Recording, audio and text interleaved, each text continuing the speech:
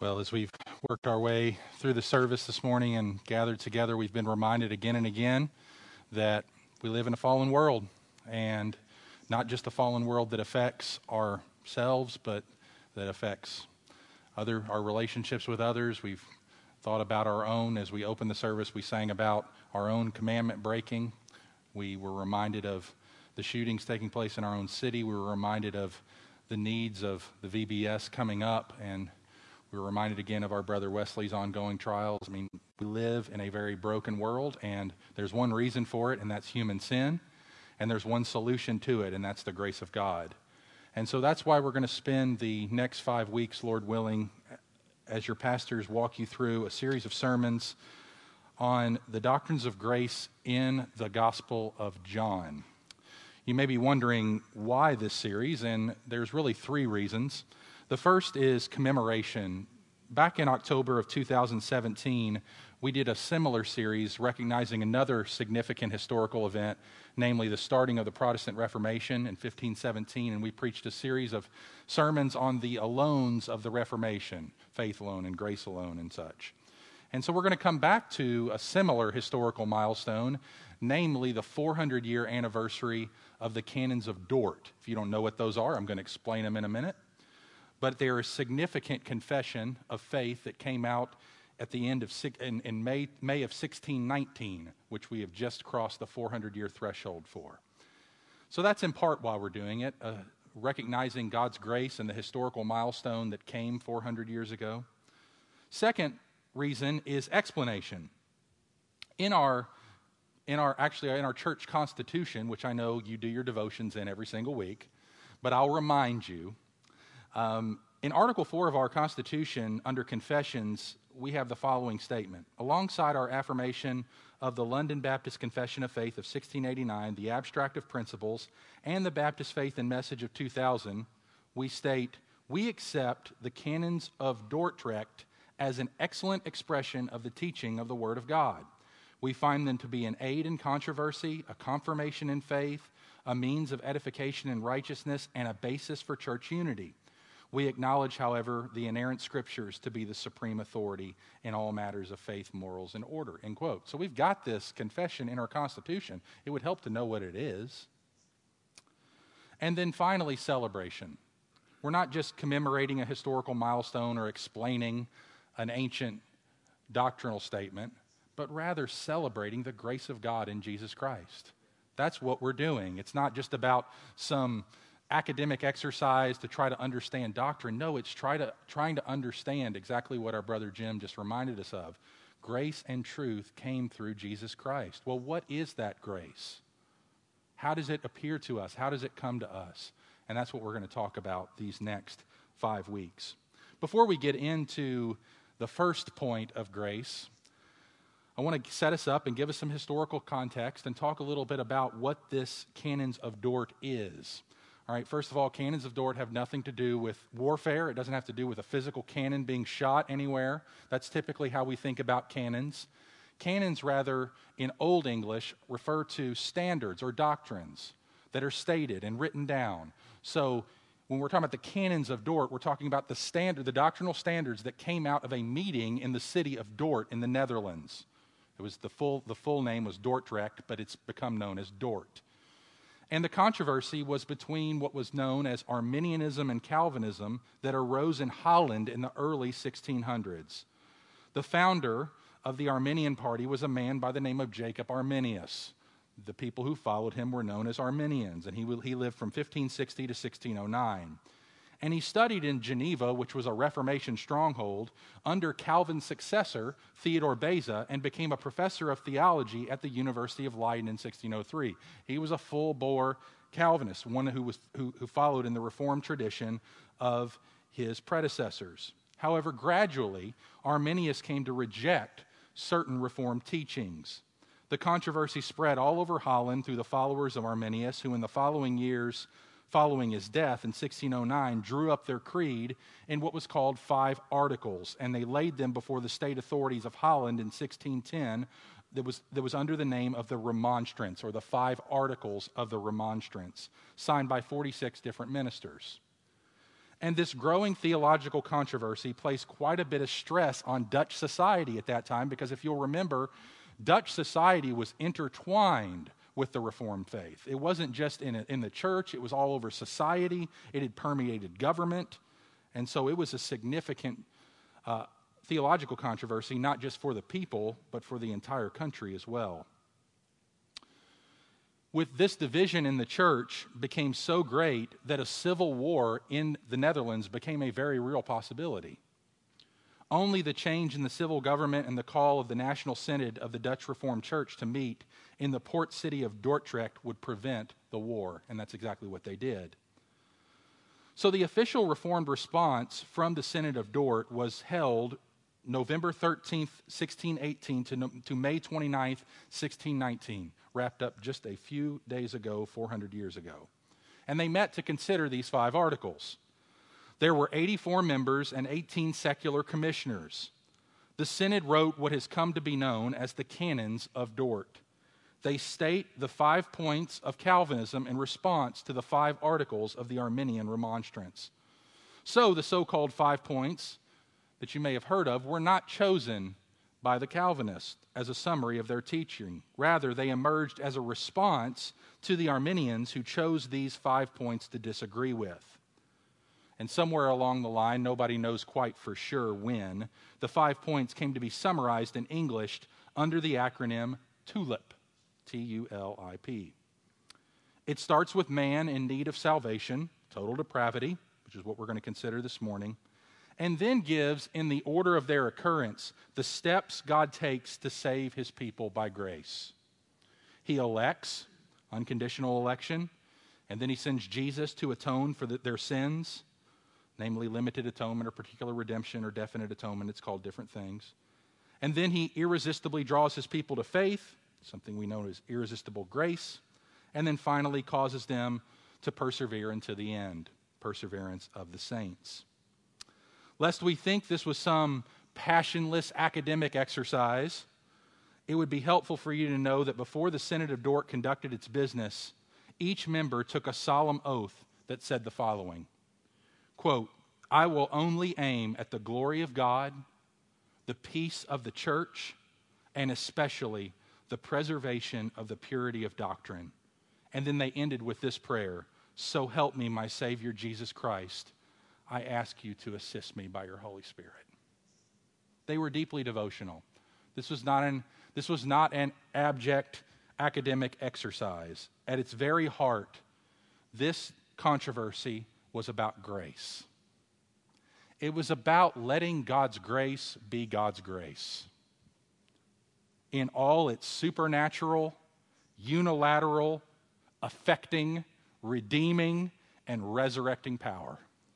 It was about letting God's grace be grace with all its glory to our sovereign God, with all of its offense to our human pride, and with all of its comfort to weary souls who need grace. That's what it was about. That's what Dort wanted to settle. And you know why? It's because grace and grace alone gives life. Nothing else gives life. Now, let me say on the front end of this series, I believe the doctrines of grace that we will teach are biblical. And Jesus believed them, and so should we. However, I also believe that believing the doctrines of grace should make God's people gracious. Some of God's people who love the doctrines of grace have not adequately grown in showing grace.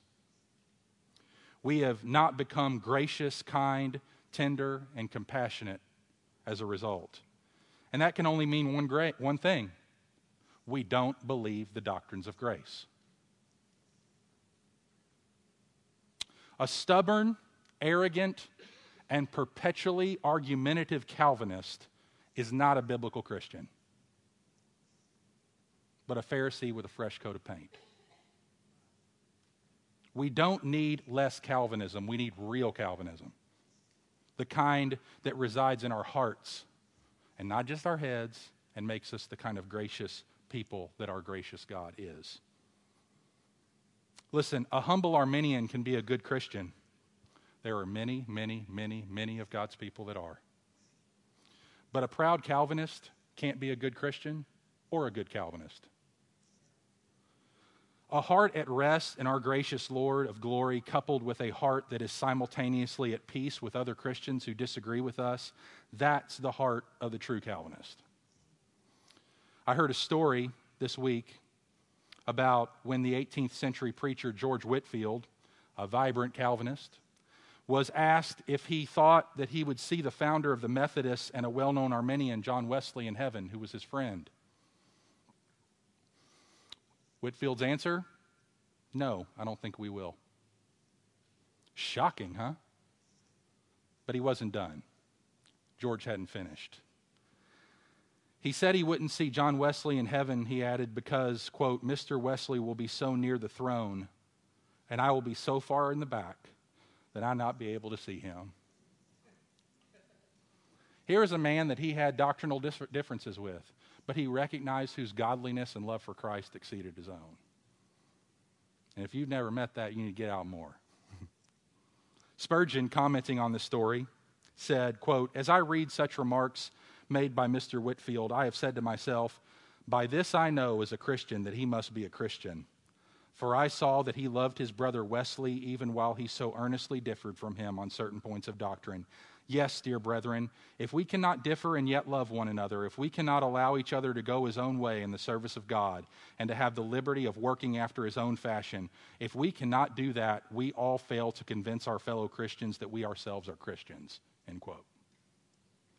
Spurgeon and Whitefield were not weak Calvinists. They were real Calvinists, and they were meek Calvinists, which is the only kind of true Calvinists there are. They didn't belittle the doctrines of grace, but they also didn't belittle the body of Christ and beat up on their brothers and sisters who didn't agree with them. May we go and do likewise. So what exactly will help us do that? What will help us navigate the doctrines of grace graciously? Well, our Calvinism must be all about Christ. Our doctrines of grace must lead us to Him who is full of grace. The 5 points, brothers and sisters, never forget this. The 5 points are meant to be 5 pointers to Jesus. They point us to a person. This is why we're preaching this series on the doctrines of grace from the lips of our Lord, because the aroma of the tulip is the aroma of Christ. Spurgeon again, quote, how I love the doctrines of grace when they are taken in connection with Christ. Some people preach the Calvinistic points without Jesus, but what hard, dry, marrowless preaching that is. Let every believer remember he does not get these doctrines as he should get them unless he receives them from Christ. End quote. Mr. Spurgeon has the pulpit. He's right, and he will lead us forward as we take these doctrines from the very lips of our Savior. So now we're going to spend the rest of this morning unpacking 5 passages from the Gospel of John and the words of our Savior that show why we need a gracious salvation. Why salvation can only and exclusively come to us freely. We can't earn it. We can't achieve it through our own work and effort. We can't contribute anything to it. Why is it that grace and grace alone must be what saves us? We're going to answer that question. We're also going to answer this question in doing so. What is our spiritual condition before we come to Christ? That's the question we want to answer this morning. What is our spiritual condition before we come to Christ? And we describe this condition as total depravity. Our Lord summarizes this doctrine in one sentence in John 15:5. Apart from me, you can do nothing. That's it in a sentence. Let's pray. That's it. Apart from me, you can do nothing. Apart from the gracious intervention of God, we can do nothing. Not a little bit, nothing. Sin has so corrupted and disordered the human race that unless God intervenes in a person's life in a saving act of grace, he or she will never repent of sin or believe in the Lord Jesus Christ. This does not mean, let me be clear here, This does not mean that before we come to Christ, every human being is as evil as they possibly could be. It doesn't mean we're all little Hitlers that promote genocide and consign human beings to gas chambers. It does mean our depravity, that is our sinfulness, is total. That is, it affects every part of our humanity. It affects our mind. It affects our will. It affects our affections. It affects our imaginations. And it renders us morally incapable of coming to Christ on our own apart from God's gracious intervention in our lives. That's all it means. So let me repeat that one more time. Total depravity does not mean that everyone is as evil as they possibly could be. It means that sin so affects us in our totality that our mind, will, affections, imaginations, and every part of our humanity is rendered morally incapable of coming to Christ on our own apart from God's gracious intervention in our lives. It's like a cyanide capsule getting dropped in water. A glass of water that contains maybe only a drop of a deadly poison is not as bad as a one that contains 10 drops of deadly poison. But that water is totally ruined by that one drop. That's total depravity. It's not talking about who has one drop and who has 10 drops. It's that the totality of this water, had it a drop of cyanide in it, would be totally affected, and I would die if I drank it, which I'm hoping Jim didn't do this morning.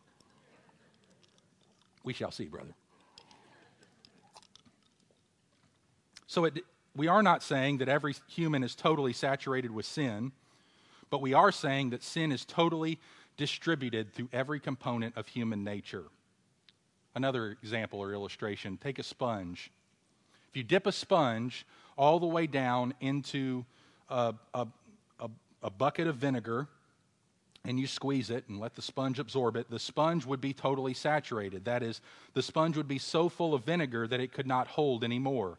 But if you remove the sponge and squeeze it out, no matter how hard we squeezed, every bit of the sponge would still be damp with vinegar, and if we cut off any part of the sponge, it would still be damp with vinegar, smelling like vinegar. And similarly, while no human is completely saturated with sin, every component of human nature has been adversely affected by it. So while for sure, praise God, we are not all wicked despots who are throwing bodies into the furnace, we do throw the reputations of others into the furnace of slander. We talk behind each other's backs and defame our neighbors. We take disturbing delight in others' failures. The depravity that massacres reputations is the same depravity that slays bodies. It's no different. So we're going to spend the rest of our sermon this morning looking at 5 aspects of our depravity from the lips of our Lord in the Gospel of John. We're getting in an elevator, and it's going down. Down, down, down, down, down. It paints a horrendous picture of who we are before we come to Christ, and it necessitates the very grace that we're going to celebrate the next 4 weeks. Here are those 5, one at a time. Number 1, according to Jesus, before coming to Him, we are first spiritually dull. We're spiritually dull. Now, this dullness manifests itself in 2 ways. It manifests itself in spiritual blindness and spiritual deafness. We are blind and deaf spiritually, not physically, but spiritually. So we don't just speak of depravity in terms of operational blindness or operational badness, but spiritual blindness and spiritual deafness. Our root problem is not that we break God's commandments. Our root problem is that we have no interest in God and don't even know why, and don't even think about Him by nature. And even if people were inclined to read the Bible, they could spend their whole lives doing so and remain blind to Christ. Many have. So let's look at John chapter 1 and hear this from the Gospel of John. John chapter 1, verses 9 through 11. The true light, referring to Jesus, which gives light to everyone, was coming into the world. He was in the world, and the world was made through Him, yet the world did not know Him. He came to His own, and His own people did not receive Him. Think about that. You've got the true light, the Son of God coming into the world. He gives light to everyone. He was in the world, and the world was made through him. Jesus made the very people he was walking in front of as he came into the world. And yet, the world did not know him. Look at verse 11. He came to his own people, the people of Israel, the ones who had been waiting for generation after generation after generation. Who's the Messiah going to be? Who's the long-promised Redeemer that's going to finally deliver us, who's finally going to set up God's kingdom? He came to them, and what happened? They did not receive him. That, my friends, is spiritual dullness. That is blindness. That is deafness. The reality is that we do not, we cannot, we will not recognize Jesus as the Son of God apart from the life-giving activity of God to remove our blindness and our deafness. Humanity, by nature, cannot see the truth of Christ in its depraved condition. This evolved. Now, this is not an issue of permission. This is not an issue of whether or not they were permitted to see Christ. Of course they were. He was right there. He came into the world. Everyone is permitted to see him. Everyone can talk to him. Everyone can know him, who he is. But why aren't they? The answer is they don't have the ability to, morally speaking. They have physical eyesight. They have physical ears, but they have no moral ability to do it because of their sin. Look at John chapter 8. John chapter 8 and verses 43 and 47. Here Jesus explains why, in fact, we are so spiritually dull. John chapter 8 and verse 43. We read from Jesus, "Why do you not understand what I say? It is because you cannot bear to hear my word." Verse 47. "Whoever is of God hears the words of God. The reason why you do not hear them is that you are not of God." Why does Jesus say they're dull? He says, you're not of God. God would have to make this happen. And the reason why you don't see me or believe me is because you're not of God. Natural man cannot hear with understanding the free call of the gospel to believe and repent. And although we can physically hear it, only the Holy Spirit can give us the proper understanding. John chapter 12 and verse 37, Jesus says as much when he says, John chapter 12, verse 37, "Though he had done so many things before them, they did not believe in him." Here's why, verse 38, "So that the word spoken by the prophet Isaiah might be fulfilled. Lord, who's believed what he heard from us? To whom has the arm of the Lord been revealed?" Therefore, they could not believe. For again, Isaiah said, "He's blinded their eyes and hardened their heart, lest they see with their eyes and understand with their heart and turn, and I would heal them." Isaiah said these things because he saw his glory and spoke of him. Nevertheless, many even of the authorities believed in him, but for fear of the Pharisees, they did not confess it, so that they would not be put out of the synagogue. For they love the glory that comes from man more than the glory that comes from God. Jesus says they're unbelieving because they're spiritually hard. They're spiritually blind. They don't understand. They can't hear. So that's the first reason we're spiritually dull. Secondly, we're spiritually defiant. We are spiritually defiant. That is, we're not just dull to it, we're resistant to it. Even if we had some inclination to do it and listen to Jesus and hear from Jesus, we would resist him by nature. Again, John chapter 3, some of the words that Jim read for us at the beginning of the sermon, John chapter 3 and verse 19, "And this is the judgment. The light has come into the world, and people love the darkness rather than the light, because their deeds were evil. For everyone who does wicked things hates the light, does not come to the light, lest his work should be exposed." Say, I don't want to come to Jesus. It's going to be exposed how sinful I am. I don't want anything to do with that.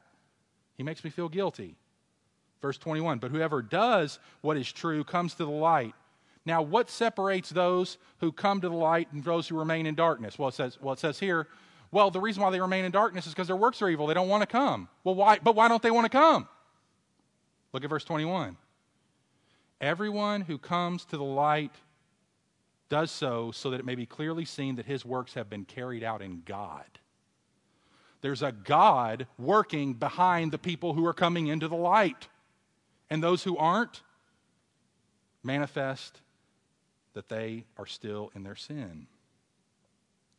We also see this in John chapter 15 and verse 18, where Jesus is describing why the people are hating him. John chapter 15, verse 18, if the world hates you, know that it hated me before it hated you. Well, why do they hate you, Jesus? You're a good guy. You do nice things for people. Look at verse 24 and 25. If I had not done among them the works that no one else did, they would not be guilty of sin. But now they have seen and hated both me and my Father. But the word that is written in their law must be fulfilled. They hated me without a cause. That is a stinging indictment of spiritual defiance. There was no reason that Jesus should have been crucified. It was the grossest injustice that has ever taken place on this planet. And yet human beings made of the same stuff we are put the Son of God to death. That's what we do when the Son of God shows up. And don't say, well, I wouldn't have done that. Yes, you would have. I would have too.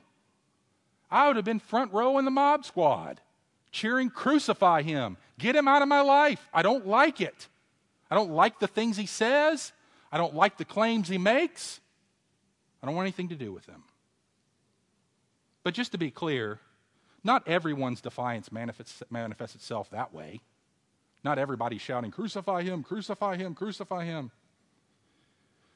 Defiance can take the form of both active rebellion and passive indifference.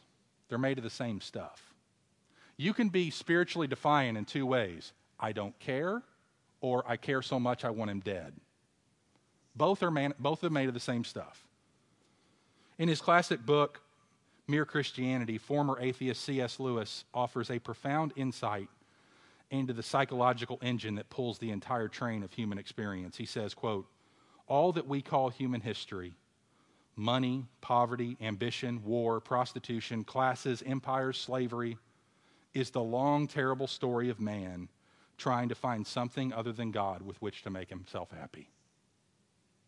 That's the story of human history. Our sinful condition is the product of a happiness quest gone wrong. In our sinfulness, God is a boring obstacle to our joy, and that creates hell on earth. The greatest hazard, brothers and sisters, of the human condition is not intellectual atheism, denying that God exists. Our most desperate problem is affectional atheism, refusing to believe God is the object of our greatest and most enduring happiness and pleasure. The problem with the world is not the presence of intellectual atheists, but the pervasiveness of fallen hearts who have wandered away from the living God to find satisfaction elsewhere. We are born with the temptation to seek joy outside of God, and this affliction affects every single one of us. One more thing about spiritual defiance. Our defiance is also seen in seeking to live a good life apart from God.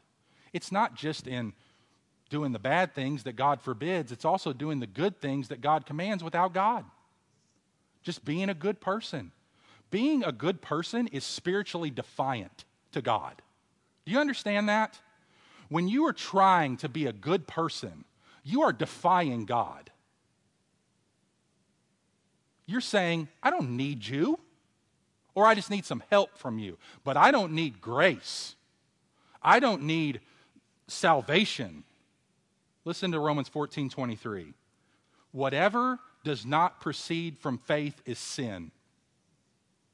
Whatever does not proceed from faith is sin. That's a new category of thinking about sin. Sometimes we just think about sin as disobeying the commands, and surely that's part of it. But this says, whatever we do that's not rooted from a heart trusting in God, looking to God, resting in God, is sin. John Piper comments on this verse. If someone is restrained from performing evil acts by motives that are not owing to his glad submission to God, then even his virtue is evil. This is a radical indictment of all natural virtue that does not flow from a heart humbly relying on God's grace. Of course, many of these acts which flow from inward belief conform outwardly to the revealed will of God, for example, obeying parents or telling the truth, but they do not conform to God's perfect will because of that mere outward conformity. Let all things be done in love, the apostle says, but love is the fruit of faith, Galatians 5:6, 1 Timothy 1:5. Therefore, many outwardly good acts come from hearts without Christ-exalting faith, and therefore without love, and therefore without conformity to God's command, and therefore are sinful.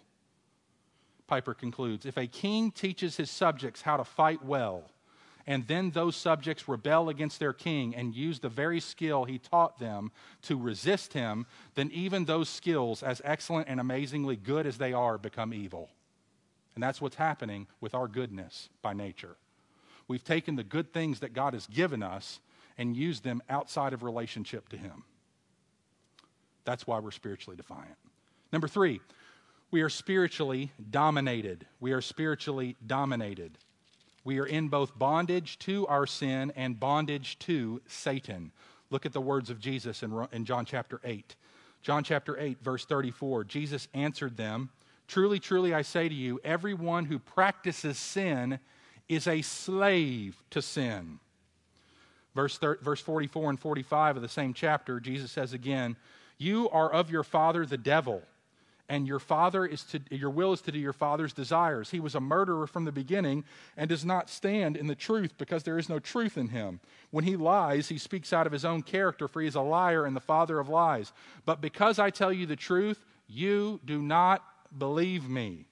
So Jesus says here we're doubly trapped. We are doubly dominated. We're not just spiritually dull and spiritually defiant. We're spiritually dominated. We are captive to sin and Satan apart from God's divine intervention. This bondage results in personal tragedy all around us. By sinning, brothers and sisters, humanity is diminished. Sin distorts us. It steals our identity. We are always becoming what we worship. So when we are in bondage to sin and Satan, we are left in the tomb and are always becoming our untrue selves. And this tragic degeneration of ourselves goes almost unnoticed. Soren Kierkegaard, philosopher, commenting on this, says, the greatest hazard of all, losing the self, can occur very quietly in the world, as if it were nothing at all. No other loss can occur so quietly. Any other loss, an arm, a leg, $5, a wife, is sure to be noticed, but not the loss of self. That can go outside of our radar because we're in bondage. We don't even realize what we're doing to ourselves. It's because our bondage manifests itself in thinking that we're free by nature. By nature, what we call freedom, that is individual autonomy apart from God, just living my life the way I want to live it, so misshapes our souls that it's like drugs and how they alter the face of a meth addict. But unlike a drug-ravaged face whose degeneration can be seen by time-lapsed photos, we don't see the dramatic change to our souls. The greatest manifestation, brothers and sisters, of humanity's bondage is humanity's belief that they're free. That they're free to do whatever they want without any kind of consequences. I'm not talking about civil consequences. I'm talking about spiritual consequences. We're spiritually dominated by nature. Number 4, we're spiritually desperate. We're spiritually desperate. John chapter 6. Here's the way Jesus describes our desperation. John chapter 6 and verse 44. No one can come to me unless the Father who sent me draws him. Look at verse 65 where Jesus says something very similar. John 6:65. He said, this is why I told you that no one can come to me unless it's granted to him by my Father. That's our desperation. No one comes to me unless the Father who sent me draws him. What does that mean? It's granted by God the Father to come. This is our desperate spiritual condition, naturally. Tony Rinke says, We are dying sinners in desperate need of spiritual double bypass surgery, but we spend our pocket change on double cheeseburgers. We get happy again with a momentary food buzz, but the temporary thrill is slowly killing us. Our self-undoing goes unnoticed because it's socially accepted and celebrated, but behind all of our sin is a corrupt heart lusting after not only what ignores God, but what ultimately ruins our joy. And in our chosen self-destruction, we would have it no other way. That's our sad condition. We want it that way. Take you back to a movie from my teenage years, Terminator 2. Let's go back there for a second. Arnold Schwarzenegger, for those of you more cultured than me and don't know anything about this, plays an android that's sent from the future to protect a young boy named John Connor from a cyborg assassin who wants to kill John before he can lead humanity against the world-destroying Skynet AI. Stay with me. One day, as John watches children fighting, and the Terminator's standing there next to him, and he's watching these children fighting on the playground, and they're yelling at each other, and he asks the Terminator, "We're not going to make it, are we? People, I mean."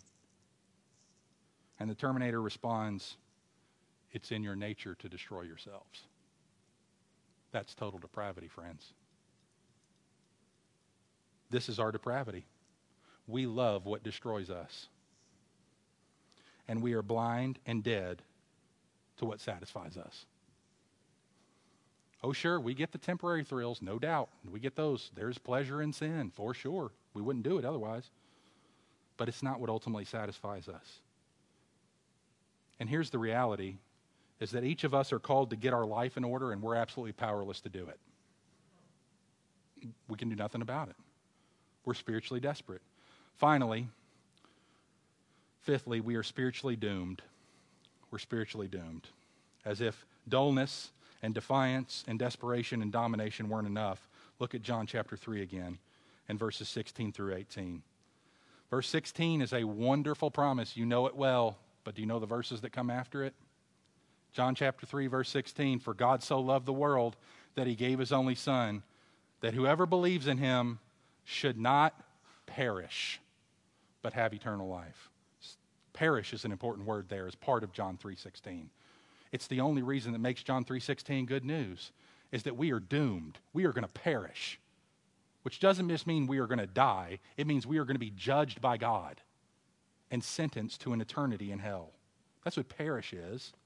But look at verse 17. "For God did not send his Son into the world to condemn the world, but in order that the world might be saved through him." We say, "Oh, that's such a good verse." And it is a great verse. God didn't send his Son into the world to condemn the world. He sent his Son into the world to save the world. But have you ever asked the question, why didn't God have to send his Son into the world to condemn the world? Verse 18 answers it. "Whoever believes in him is not condemned, but whoever does not believe is condemned already, because he has not believed in the name of the one and only Son of God." Why didn't God have to send Jesus into the world, condemn the world? The world was already condemned. We were already condemned. We were already doomed. And this is why verse 36 is so horrifying. Look at the words of verse 36. "Whoever believes in the Son has eternal life. Whoever does not obey the Son shall not see life, but the wrath of God remains on him." Friend, if you're here this morning and you're not presently trusting in Christ, I hope you see from our study this morning, not a pastor who's trying to beat up on you or a pastor who's trying to be mean. God forbid. That is not my intention. I hope what you've heard this morning is from the lips of Jesus a profound reality check of who we all are by nature. Jim Orrick says, "If you're not a devoted follower of Jesus Christ, the doctrine of total depravity ought to make you see just how desperate your condition is.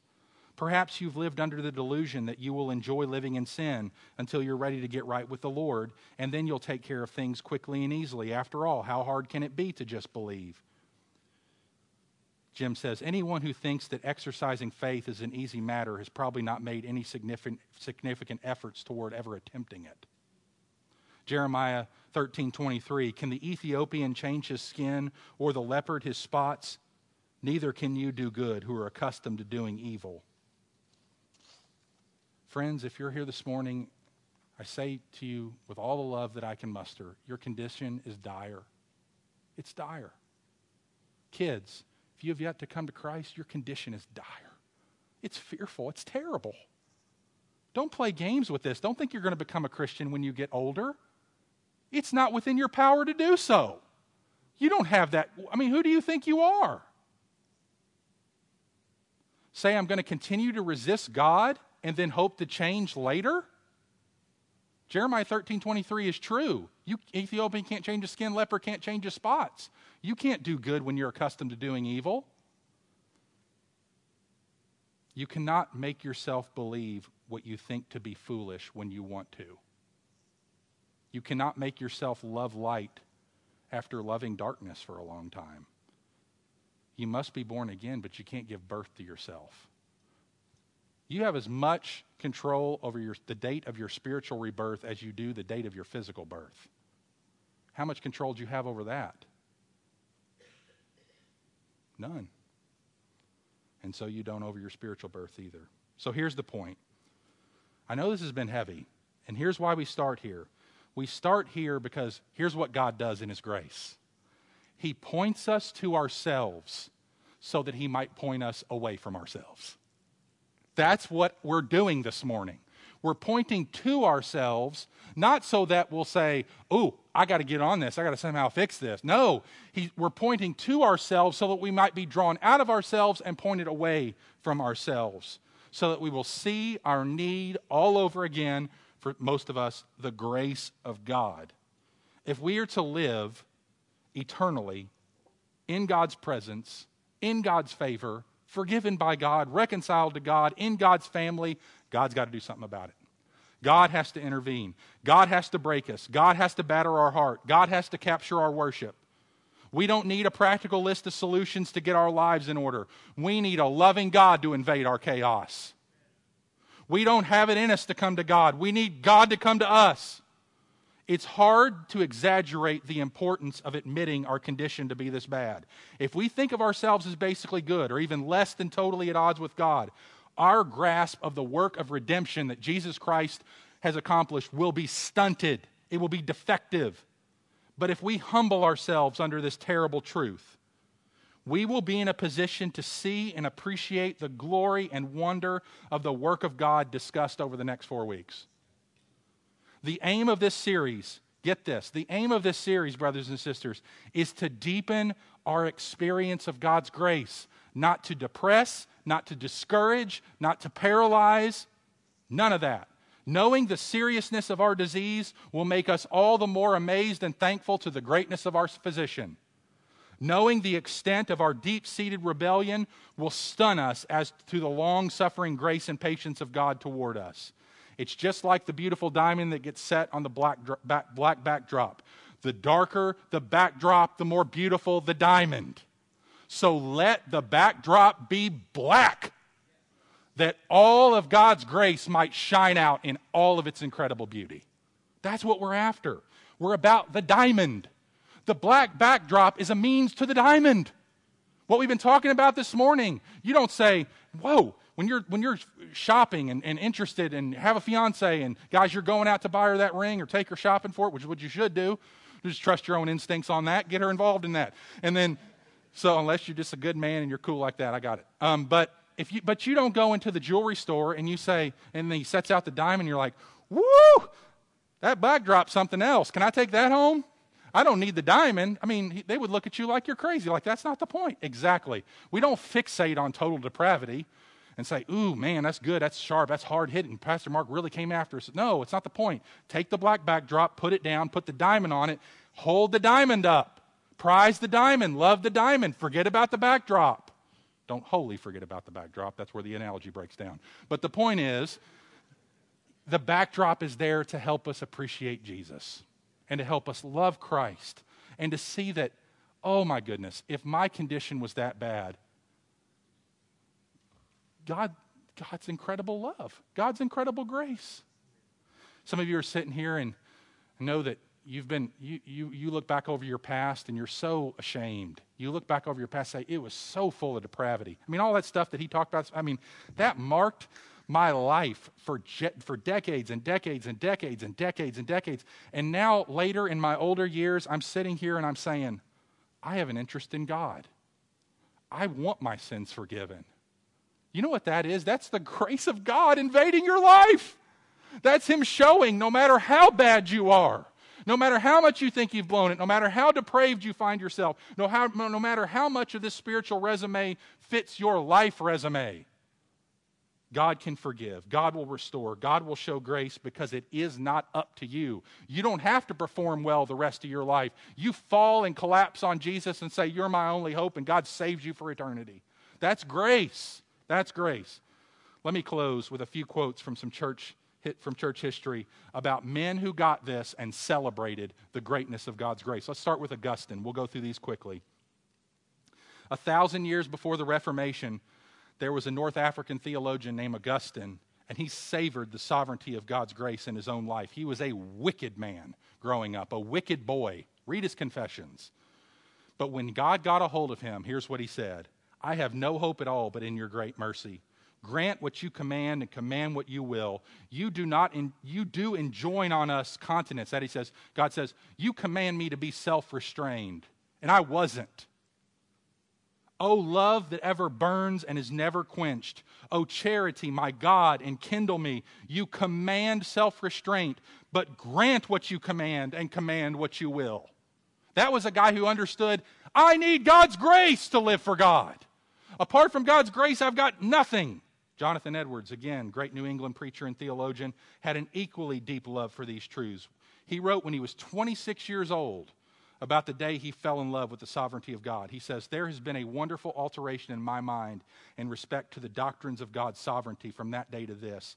God's absolute sovereignty is what my mind seems to rest assured of as much as anything that I see with my eyes.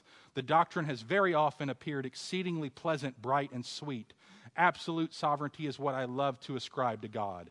God's sovereignty has ever appeared to me a great part of His glory. It has often been my delight to approach God and adore Him as a sovereign God. George Whitefield, Edwards' contemporary, a man whom Edwards openly wept when George Whitefield preached in his church because of how much he loved the message that Whitefield was preaching. Whitefield was a great evangelist and said, I embrace the Calvinistic doctrine not because Calvin, but because Jesus Christ taught it to me. He pleaded with John Wesley, his friend, right, that we talked about in the beginning, not to oppose these doctrines. And he said the following to his brother and friend, John Wesley: I cannot bear the thoughts of opposing you, my friend.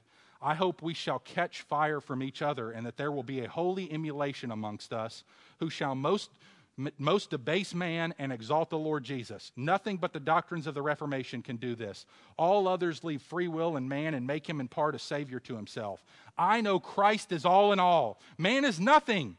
He hath the free will to go to hell, but none to go to heaven, till God worketh in him to will and to do his good pleasure. Oh, the excellency of the doctrine of election and the saints' final perseverance. I am persuaded till a man comes to believe and feel these important truths, he cannot come out of himself, but when convinced of these and assured of their application to his own heart, he then walks by faith indeed.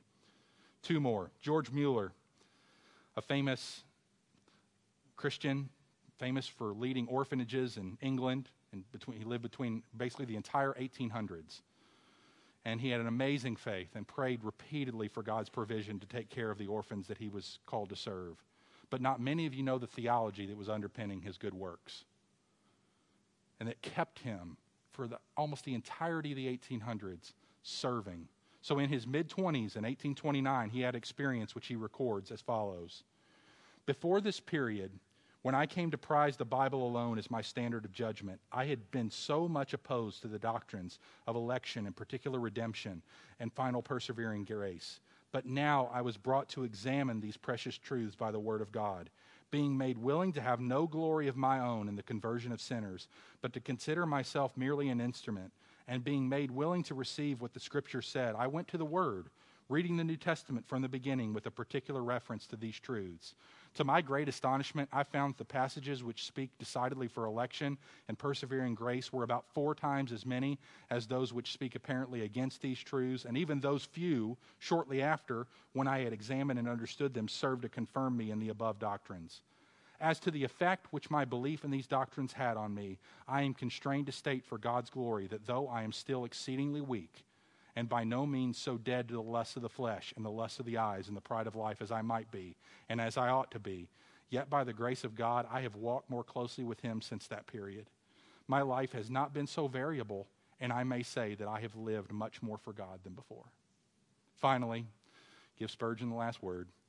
Charles Spurgeon was a contemporary of George Mueller. He was a pastor of the Metropolitan Tabernacle in London and the most famous preacher of his day, and a Baptist at that. Not a bad deal. His preaching was powerful to the winning of souls to Christ, and he recounted his discovery of the doctrines of grace at the age of 16, and he wrote the following. Born as all of us are by nature an Arminian, I still believe the old things I had heard continually from the pulpit and did not see the grace of God. When I was coming to Christ, I thought I was doing it all myself, and though I sought the Lord earnestly, I had no idea the Lord was seeking me. I can recall the very day and hour when first I received these truths in my own soul, when they were, as John Bunyan says, burnt into my heart as with a hot iron. One weeknight when I was sitting in the house of God, I was not thinking much about the preacher's sermon, for I did not believe it. The thought struck me, how'd you come to be a Christian? I sought the Lord. But how did you come to seek the Lord? The truth flashed across my mind in a moment. I should not have sought him unless there had been some previous influence in my mind to make me seek him. I prayed, thought I, but when I asked myself, how came I to pray? I was induced to pray by reading the Scriptures. How came I to read the Scriptures? I did read them, but what led me to do so? Then in a moment, I saw that God was at the bottom of it all, and that he was the author of my faith, and so the whole doctrine of grace opened up to me, and from that doctrine I have not departed to this day, and I desire to make this my constant confession. I ascribe my change wholly to God. Let's rise in worship and do the same. Let's ascribe our change wholly to God. Let's pray. Father, we thank you for grace. We thank you for the grace that was manifested in the sending of the Son of God, your very own Son, that you sent into the world to be the Savior of the world. Thank you for the Holy Spirit, who is another gift of grace, who comes into our lives and resurrects us with life-renewing power, raising us from spiritual death and defiance and dullness and doom and desperation and domination, and gives us new life through the hearing of the gospel. Thank you for saving our lives. Thank you for calling us to yourself. For any who are in amongst us here this morning who have yet to be called out of your darkness into your marvelous light, do it now, dear God. Send your Spirit into their lives. Cause them to see their need for you and to call upon the name of the Lord. For those of us who have been recipients of undeserved, unmerited grace, may we do exactly what Spurgeon did. Ascribe our change wholly to you. Say, by the grace of God, I am what I am. Let him who boasts, boast in the Lord. In Jesus' name, amen. Let's boast.